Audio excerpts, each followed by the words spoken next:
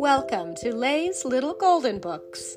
I hope you kids enjoy the story, and maybe the grown-ups will remember today's story from their own childhood.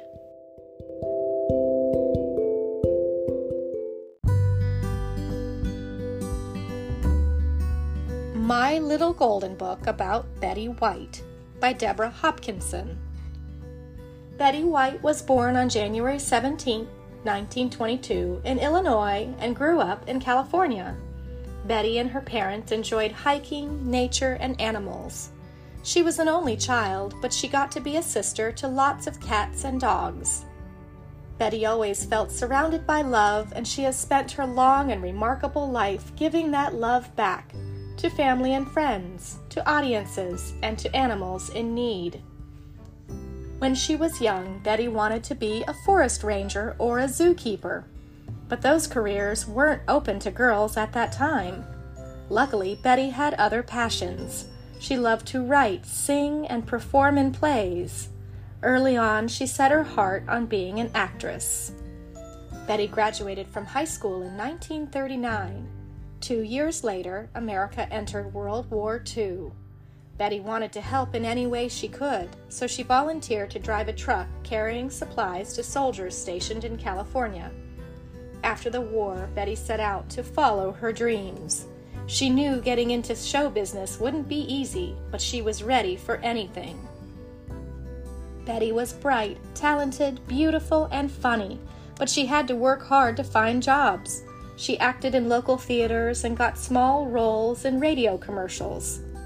Betty wanted to be on television. Back then, there were far fewer TV shows, TV stations, and TV jobs than there are today. But Betty's hard work paid off. In 1949, she got her first full-time job as the host's helper on a daytime show called Hollywood on Television. Later, she became the host herself. Today, most television actors memorize lines from a script someone else has written.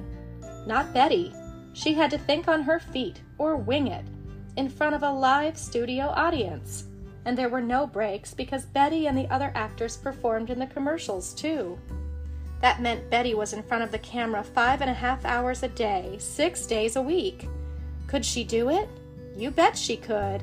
Betty learned a lot and loved every minute, and viewers adored her from the start. Television grew and changed quickly, and so did Betty. She became one of the first female producers in Hollywood when she co-founded Bandy Productions, named after one of her dogs.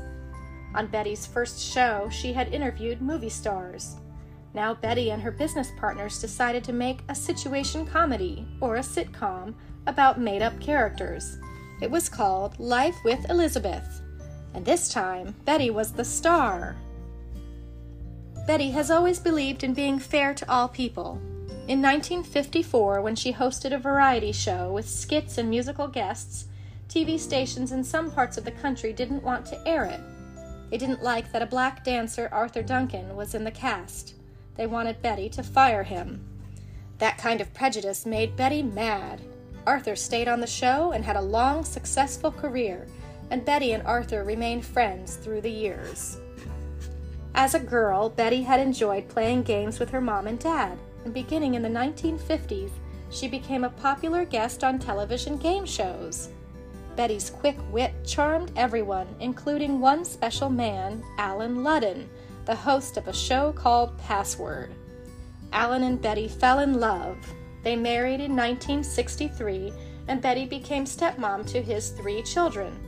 Betty and Alan lived happily together until Alan died in 1981. Alan has always remained in Betty's heart.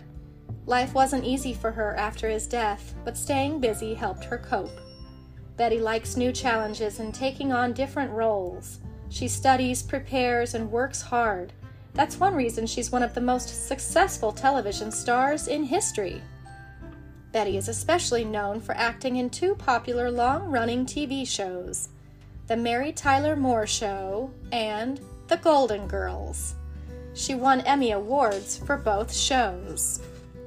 Betty has been honored many times. In 1995, she was inducted into the Television Academy Hall of Fame. Was Betty ready to stop working then? No way. She wrote books about her life and kept acting in movies and on television. At age 88, Betty became the oldest host of the comedy show Saturday Night Live. Betty received an Emmy for her performance, another honor in her long list of awards. Even with her busy acting career, Betty has always found time for animals. She has supported the Los Angeles Zoo for many years and has helped raise money to improve animal habitats and save endangered species, like the California condor. Betty has also been lucky enough to meet some creatures that are just as famous as she is, including Coco the gorilla. Coco knew more than 1,000 words in sign language. In fact, Coco gave Betty the name Lipstick. She made the sign for the word whenever Betty came to visit.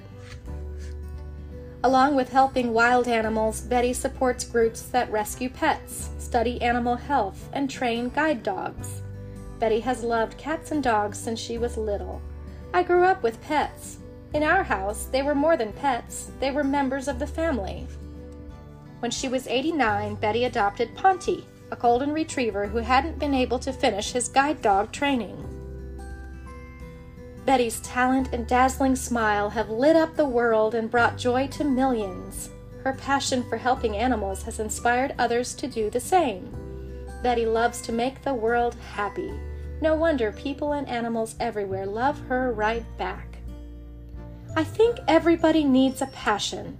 Whether it's one passion or 100, that's what keeps life interesting.